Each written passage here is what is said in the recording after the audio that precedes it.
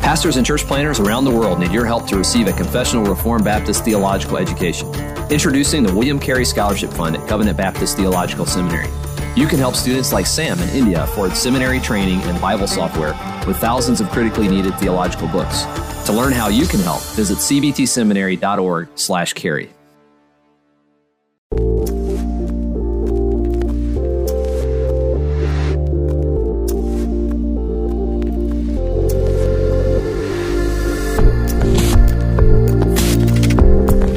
You are listening to the Weekly Discourse on the Man of God Network, featuring a weekly lecture from the classroom of Covenant Baptist Theological Seminary.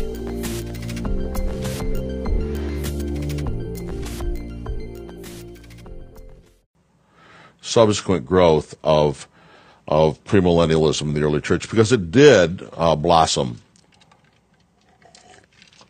The above treatment of the early emergence of premillennialism has restricted itself to the earliest fathers of the church who lived before the year 150.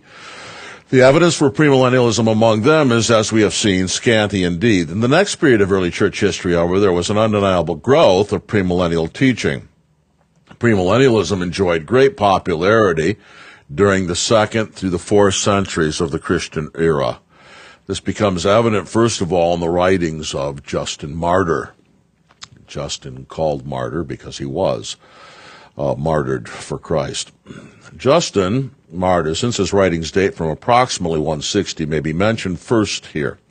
He makes mention of his premillennialism in his dialogue with Trypho the Jew, chapters 76 to 81. It's very clear that Justin is a premillennialist. He says in chapter 80, and Andrew Harrison's going to read that for us.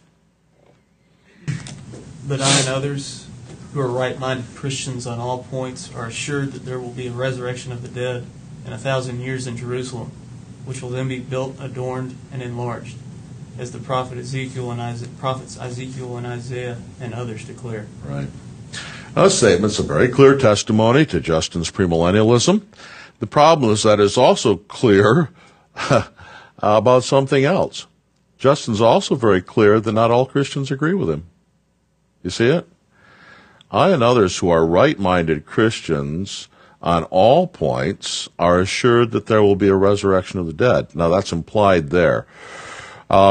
But it's made explicit in a later chapter. Trypho the Jew, here's the context, is cross-examining Justin about his belief that Jerusalem will be rebuilt as the center of a joyful fellowship of the Christ and his people during the millennium. Is he really serious, asked Trypho, in affirming a doctrine held also by the Jews? Justin replies, I am not so miserable a fellow, Trypho, as to say one thing and to think another. I admitted to you formerly that I and many others are of this opinion and believe that such will take place, as you assuredly are aware. But on the other hand, I signify to you that many who belong to the pure and pious faith and are true Christians think otherwise. So you see, the very statement that cites, that gives evidence of early premillennialism also gives evidence of a division among right-minded Christians, Orthodox Christians at least, on this issue. So in this amazing statement, we learn that even in the early church, premillennialism was the subject of argument. There were true Christians, says Justin, in the 2nd century who were not premillennialist. And I think Justin's attitude is commendable and should have been imitated by many since this day. Premillennialism is not a test of orthodoxy. I was raised in churches where it was. Nor is it a mark of heresy. Too many premillennialists have said or strongly implied that anyone who was not a premillennialist was a heretic. Well, but the problem is there are heretics who are premillennialist, like Jehovah's Witnesses and Mormons as well. So this whole making of premillennialism a test of orthodoxy is wrong. Too many opponents of premillennialism have repaid the compliment, and this is also wrong. Well, I'm going to stop right there. It's not a very good stopping point. Let's see, how far do I have to go to? I'm going to go just a couple more minutes. We'll we'll jack back the time of dinner by 5 minutes, okay? It's just so I can get to a good stopping point. Certain other considerations should be kept in mind by modern premillennialists when they consider Justin's premillennialism. The first thing they should keep in mind is this is a very different kind of premillennialism than is taught today. One of the great thrusts of Justin's dialogue with Trypho the Jew is that the doctrine that the Christians are the true Jews. Now, you have to go read the book if you want to, but this is a pervasive emphasis of Justin in his dialogue with Trypho the Jew. Everywhere he argues that it's not the physical Jews, it's the Christians that are the true Jews. And this is not said in one or two statements. It permeates the entire book. So W.J. Greer is right when he says Justin's millennium will have no special place at all for the Jew, for he tells us over and over that Christians are the true Israelite race. Modern premillennialists should also be aware of the fact that Justin's premillennialism is inconsistent. Greer ably brings out these inconsistencies in Justin's premillennialism. Jeannie, can you read that for me, please? When Justin Martyr is speaking of the kingdom for which Christians look, he denies that it is a human kingdom. You suppose we speak of a human kingdom, whereas we speak of that which is with God. Justin speaks of a general judgment at Christ's second coming, when death shall forever quit those who believe on him and be no more, when some are sent to be punished unceasingly into judgment and condemnation of fire. But those shall exist in freedom from suffering, from corruption, and from grief and immorality. From these statements, one would suppose there was no room for an earthly millennium in his teaching, yet inconsistently he says elsewhere that there will be a resurrection of the dead in 1,000 years in Jerusalem, which will be built, adorned, and enlarged, and that therefore the general and in short the eternal resurrection and judgment of all men would likewise take place. Now, what Greer is pointing out here is something that Hill says in Regnum Caelorum. There really is evidence.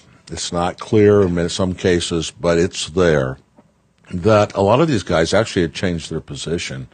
At one point held one of these two eschatological positions and then switched to the other one. It's clear later on that Augustine was a premillennialist, then rejected it and became an amillennialist. There is evidence that guys like Justin, as we're going to see next hour, Irenaeus, were amillennialists and then became premillennialists. At any rate, that's the argument that Greer is making here, that there's some inconsistencies in Justin's writings, and it may, I say, be an indication that at some place along the line, Justin had changed his position. At any rate, he makes clear that there was a division of opinion among genuine Christians on this issue, even in the middle of the 2nd century. We should be surprised if there's a difference of opinion today. Now, I have the outline of the course up to show you that we are in Part 1, Historical Introductions, and we are right in the middle of Section 1, Eschatology in the Early and Medieval Church. And I'm reviewing for you the early growth of premillennialism in the church. And we're doing this under its early emergence, and now the second point, let's just go up here, let's see where we are, the subsequent growth. And we talked about Justin Martyr and his premillennialism. And now we're going to go on and talk about Irenaeus. Irenaeus. That's how you say Irenaeus there. Irenaeus, the early church father, he was also, like Polycarp before him, the Bishop of Lyon in Gaul, modern France. And he was among the growing premillennial movement in this period. Here's what Philip Schaff, the church historian, says by way of summary of his views. Irenaeus, on the strength of tradition, it's a little prejudiced on Schaff's part, but we'll read it. Irenaeus, on the strength of tradition from St. John and his disciples, taught that after the destruction of the Roman Empire and the brief raging of Antichrist lasting 3.5 years or 1,260 days, Christ will visibly appear, will bind Satan, will reign at the rebuilt city of Jerusalem with a little band of faithful confessors and the host of risen martyrs over the nations of the earth, and will celebrate the millennial Sabbath of preparation for the eternal glory of heaven. Then, after a temporary liberation of Satan, follows the final victory, the general resurrection, the judgment of the world, and the consummation in the new heavens and the new earth. Well, that's premillennialism, of course. But again, in the context of affirming his own premillennialism, Irenaeus admits that there are Orthodox Christians who disagree with him. This is interesting. We've seen that in the citation of Papias. We've seen that in Justin Martyr. We're going to see it again here in Irenaeus. Here's his introduction to his premillennialism. But since certain of those reckoned to be orthodox overstep the order of the promotion of the righteous and are ignorant of the method of the preparation for incorruption, they hold among themselves heretical opinions. Now, that's a little bit of an interesting statement. What does he mean? Well, Charles Hill in Regnum Caelorum proceeds cogently and in detail to confirm that Irenaeus is referring to Orthodox Christians who hold views which Irenaeus regards as similar to those of the Gnostic heretics. Hill says, in a manner reminiscent of Justin, Irenaeus perceives opposition to his millennial views emanating from both Orthodox and heretical circles. All right, so there are two enemies to his premillennialism. One are the Gnostic heretics, against which Irenaeus wrote many books. Gnostic heretics are, of course, against premillennialism because, in common with all Orthodox Christianity, they hold their bodily resurrection, and Gnostics did not, among other heresies that they held. But now, what Irenaeus is saying is that there are Orthodox people who hold what he regards as opinions held by the Gnostic heretics. And so there is the quotation actually implies that Irenaeus sees opposition to his premillennialism both from Orthodox and heretical circles. Tertullian was a respected leader of the Western Church in North Africa early in the 3rd century, is known as the author of the Orthodox terminology for the Trinity, for instance, first one to use the term Trinitas that we know of. But his zeal for the Christian faith and the rigor that made him indulge caused him to admire from a distance the Montanists. The Montanists were concentrated in the eastern part of the church.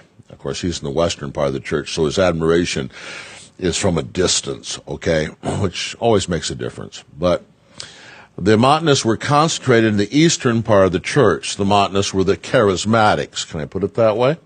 They were the charismatics of the early church. And in fact, a study of them will show up a lot of similarities between the Montanists and, like, the Pentecostal movement. They believed in the continuation of prophecy after the apostles, and also, like modern Pentecostalists, at least some of them, allowed women to hold office in the church. Sometimes Tertullian has been called a Montanist, but that's true only in a qualified sense, because there are certainly some ways in which he did not agree with them. Tertullian did, however, agree with the Montanists with respect to their premillennialism. Philip Schaff says, Tertullian was an enthusiastic chiliast. Now, there's another term. See the word chiliast? Chiliast. Now, that, in the context and the way that Schaff is using it, is a synonym for premillennialism. It's from the Greek, Kilios, I think the plural, Kilios, 1,000. Is that right? Kilios, which means 1,000. And so Kiliasm is thousandism, or premillennialism. Now, you got to be careful about this word chiliast, because, at least in my experience, it's used in a lot of different ways, because it just basically is saying that they were millenarians. Now, in this case, Tertullian is saying, or Schaff is saying, that the Montanists were millenarians in the sense of being premillennialist. I have seen the word chiliasm used, however, it seems to me, of a different kind of millenarianism. That is to say, of postmillennialism. So when you see this word chiliasm, you need to think most of the time premillennialism, but be prepared that in some cases chiliasm may not refer to premillennialism, but postmillennialism.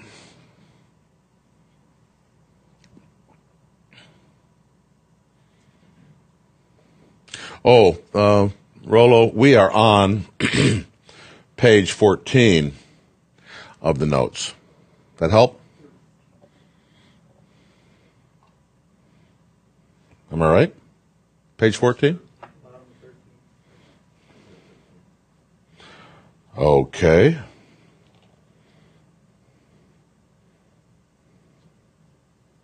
Okay. I should have the PDF up here because maybe my Microsoft document is different. Anyway, page 13 or 14, roll.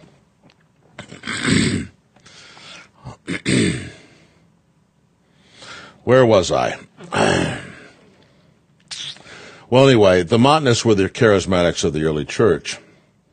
And Tertullian has been called a Montanist, but that's only true in a very qualified sense. But anyway, I was reading Schaff here.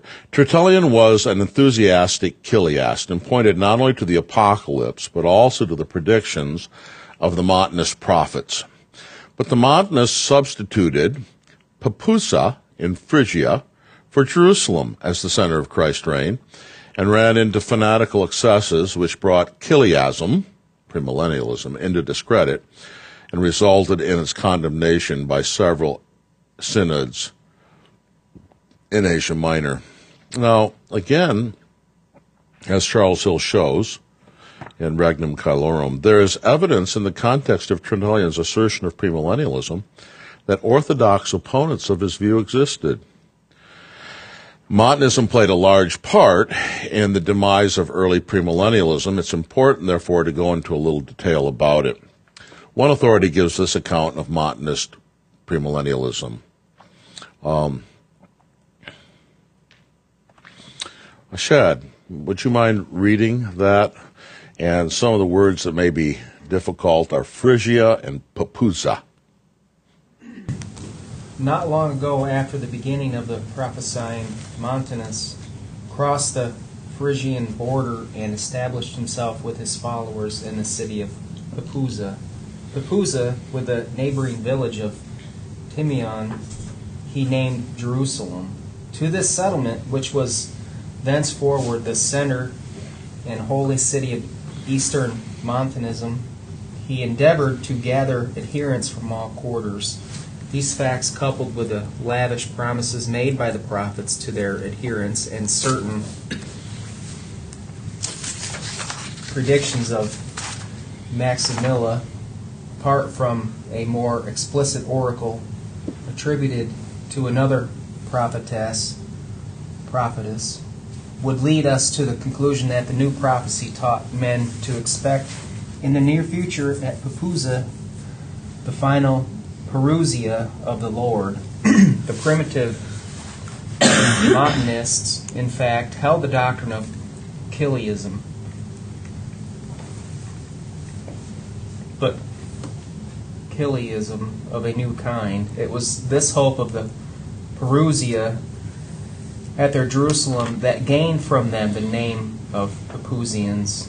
It is not necessary to pursue the history of Eastern Montanism in detail. For some years after the death of Maximilla, the last of the original trio, in 179 to 180, there were no prophets, and the church and the world enjoyed peace. Facts which, as anti-Montanistic writers pointed out, disproved the claims of the first prophets.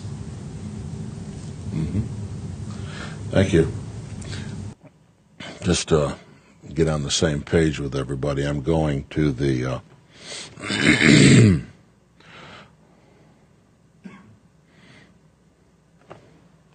I'm going to the PDF document here. Just give me a second. Looks like I'm not going to get 140%. Let's do 100%. Okay. Schaff provides this concluding summary of other premillennialists in this period of church history. After Tertullian, and independently of Montanism, Chiliasm was taught by Commodian towards the close of the 3rd century, Lactantius and Victorinus of Patau at the beginning of the 4th. His last distinguished advocates in the East were Methodius, the opponent of Origen, and Apollinaris of Laodicea in Syria.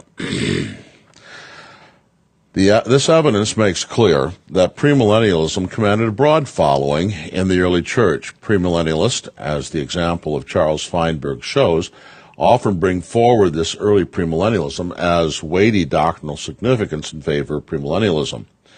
As we have seen, the prevalence of premillennialism may be easily overstated. In at least 4 of the earliest references to premillennialism in the early church, in Eusebius' citation of Papias and Justin Martyr, in Irenaeus, and in Tertullian, it is made clear in the context that Orthodox Christians existed who were not premillennialist. Charles Hill presents broad and cogent evidence for a widespread amillennial interpretation of Revelation 20 in the ante-Nicene Church. Nevertheless, even when the evidence is properly weighed, it may appear difficult for the opponents of premillennialism to explain the presence and prominence of premillennialism in the early church. Somebody asks, where did it come from? If you're saying it's not in the New Testament, it's not biblical, then where in the world did it come from? Where did they get this from? Doesn't this suggest that in some way it must have emanated from within apostolic Christianity? And the answer to that question is no. There is another possibility, and that possibility is suggested by something we've seen already. As the quotations from Justin's dialogue with Trypho the Jew have already suggested, Justin realized that there was a strange kinship between premillennialism and Judaism. A Christian premillennialist could recognize a remarkable similarity between his own views and those of the Jews at this point. Now, this fact tends to confirm the view that premillennialism actually originated with ancient Judaism.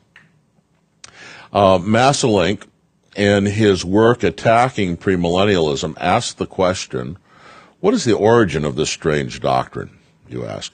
The careful study of church history will furnish us with a conclusive answer. Premillennialism is a descent of ancient Judaism. There is a striking resemblance between the offspring and the parent. The old Jewish conceptions of an external messianic kingdom have found their perfect embodiment in the Chiliastic theory of the millennium. Premillennialism is a relic of Judaism.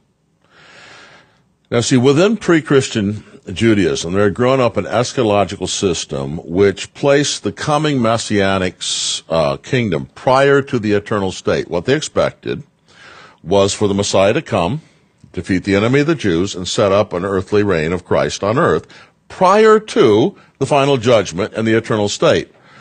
This earthly kingdom of the Messiah was not always 1,000 years. In fact, one of the texts says it's going to be 400 years long.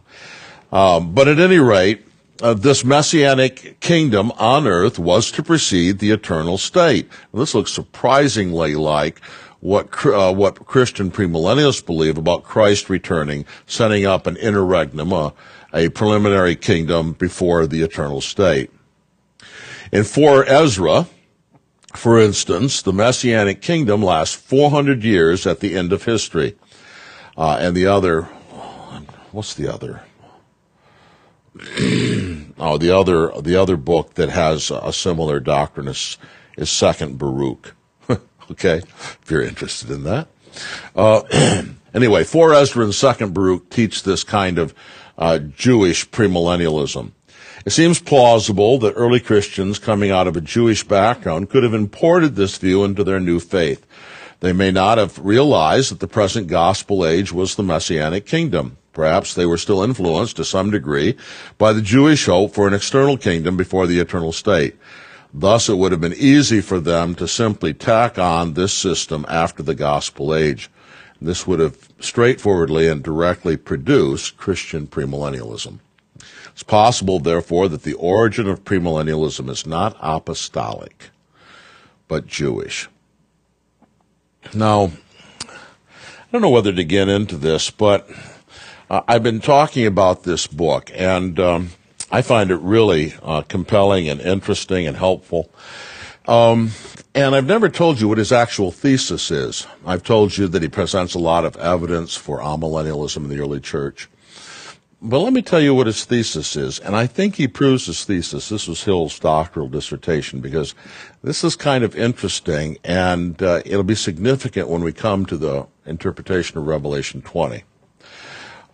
His thesis is that premillennialism in the early church was marked by a distinct understanding of the intermediate state. In other words, he argues, and he presents the evidence for it, that if you were a premillennialist in the early church, this meant that you did not believe that all Christians went to heaven when they died. That, in fact, early premillennialism was marked consistently by this doctrine, that early premillennialists held that instead of going to heaven when they died, Christians went to Sheol, or Hades. Okay? Let's see if I can draw this. This is all free of charge. It's not in the notes, but I think you should know it. So the notion was that there was an infernal Hades, okay?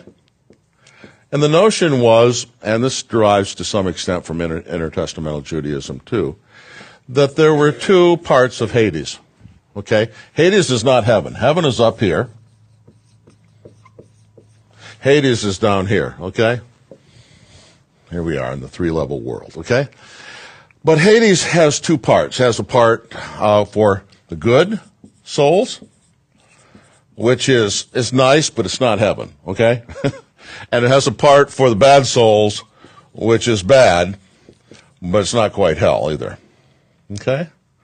So you have good souls and bad souls, and they both go to Hades. And here's the unique thing about early premillennialism, held by Justin Martyr and Irenaeus and a lot of these boys. They held that all Christian souls did not go to heaven when they died.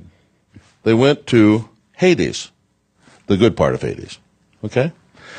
And that this doctrine of a split-level Hades, with the good souls of Christians going to Hades, until the second coming of Christ, at which point, of course, the good souls were resurrected to take part in the millennium. Okay? This was a distinctive feature of early premillennialism, held by many of them. So that in a sense, you don't need to know what a person believed about the millennium to know per se, to know what eschatology they held. Because you could tell if they were a premillennialist if they held this idea of an infernal, underneath the world kind of idea, of a split-level Hades where Christian souls went. You say, what do they do with Elijah, who clearly went to heaven even in the Old Testament, and other statements about Christians going to heaven when they died? Well, they made these exceptions. Martyrs went to heaven when they died. People who didn't die went to heaven, but not most people. Okay, so it holds true that that for the early premillennialist, the what they look forward to in terms of getting out of Hades was the millennium. So the millennium really was the place where the good souls finally began to experience the blessings for which Christ had intended them. Okay? Now, he says the notion, I know this is not true of modern premillennialists, but he says the notion that all Christians go to heaven when they die, not just the people that don't die and not just the martyrs, but all Christians go to heaven when they die, is the distinguishing feature of early amillennialism. And he shows in case after case after case where on the one hand, premillennialism is marked by this doctrine, that amillennialism is marked by the idea that Christians enter their reward at death when they go to heaven to reign with Christ. Which interpretation, which statement, of course, assumes, and in many cases there's direct reference to Revelation 20, verses 4 to 6. And so, believe it or not, amillennialism is marked by the notion that in the intermediate state, Christians go to reign with Christ when they die and to participate in his resurrected glory. And this is the millennium for amillennialists, whereas since premillennialists held the old Jewish doctrine of the good souls going to Hades when they died, they had to have a future earthly millennium to replace the intermediate state and the glory of the souls with Christ in heaven when they died. And there's a kind of inner logic to the position. Now, I want to make clear, I don't know of any modern premillennialist that holds this. It's just the point that Hill is making is that this was the dichotomy in the early church. This is what early premillennialism was characterized by this doctrine, whereas early amillennialism was characterized by the doctrine that Revelation 20:4 to 6 teaches that all Christians go to reign with Christ when they die. Okay? That makes sense, Jeannie? So in this view, does that mean that when Christ comes back, the bad souls went to hell? I don't know. I can't answer that question. It does mean the good souls are resurrected to take part in the millennium. I don't know if the bad souls just stay here, because I think that most premillennialists would say that they're not resurrected till after the millennium. So they probably just stay in the bad part of Hades. Okay? Yeah, Jameis? Does the Roman Catholic doctrine of purgatory have any way evolved from this at all? Is there no connection? I think it does, Jameis. I think there was some real confusion in the early church, and that the idea that most Christians didn't go to heaven when they died, that they went to Hades, somehow gradually merged over, when it was overlaid with a lot of tradition and other things, into the doctrine of purgatory. And I think that's a very plausible connection you're drawing there. Rome is basically amillennial, isn't it? It is, yeah, it is. All I'm saying is that there was a lot of confusion about this issue, and it had everything to do with the argument between amills and premills in the early church. So, now, granted, Protestant premillennialists no longer hold this. They do hold, many of them, that in the Old Testament this held true. Okay? What's that? Yeah, Abraham's bosom is not heaven. It is, this is what I was taught when I was growing up, it's the good part of Sheol, or Hades. Okay? Sheol is the Hebrew word, Hades is the Greek word for the same thing, the underworld, supposedly. Now, as I'm going to tell you later in the course, I think there's a lot better explanation for the Old Testament and what it taught on this issue, but yeah. So even today, a lot of premillennialists would hold, and other people too, I don't know, that you had, at least in the Old Testament, that the souls of the righteous did not go to heaven when they died. They would connect this with the fact that Christ hadn't died yet, and therefore their sins weren't in the full sense forgiven, and so they couldn't go to heaven. That's the kind of connections it was associated with in the church I was raised. Okay? Thank you for listening to the Weekly Discourse. If you've been blessed by this week's discourse, please consider subscribing to the Man of God Network so that you can continue to be blessed with resources like these. If you'd like to learn more about Covenant Baptist Theological Seminary, visit us at cbtseminary.org.